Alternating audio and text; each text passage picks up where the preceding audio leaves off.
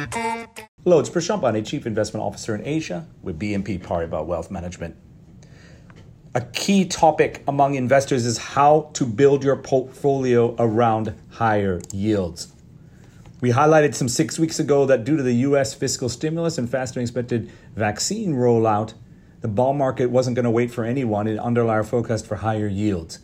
And in this scenario, you could see an acceleration of rotation in the market, as well as the sell-off in treasury yields. And that's indeed why we like financials, who have a very strong, number one, correlation to higher long-term bond yields, i.e. our reflation theme. Number two, lower loan loss provisioning, which is improving, which is a sign of the economic recovery we are expecting this year. Three, prospect of return of dividends. And four, the increased market volatility and activity has been a bonus for fixed income and equity trading. Investment banking has also benefited from a spike in corporate debt issuance, IPOs, and capital raisings. The implications are 2021 bank outlook statements are generally supportive. The sector strongly beat expectations and had a strong start to the year.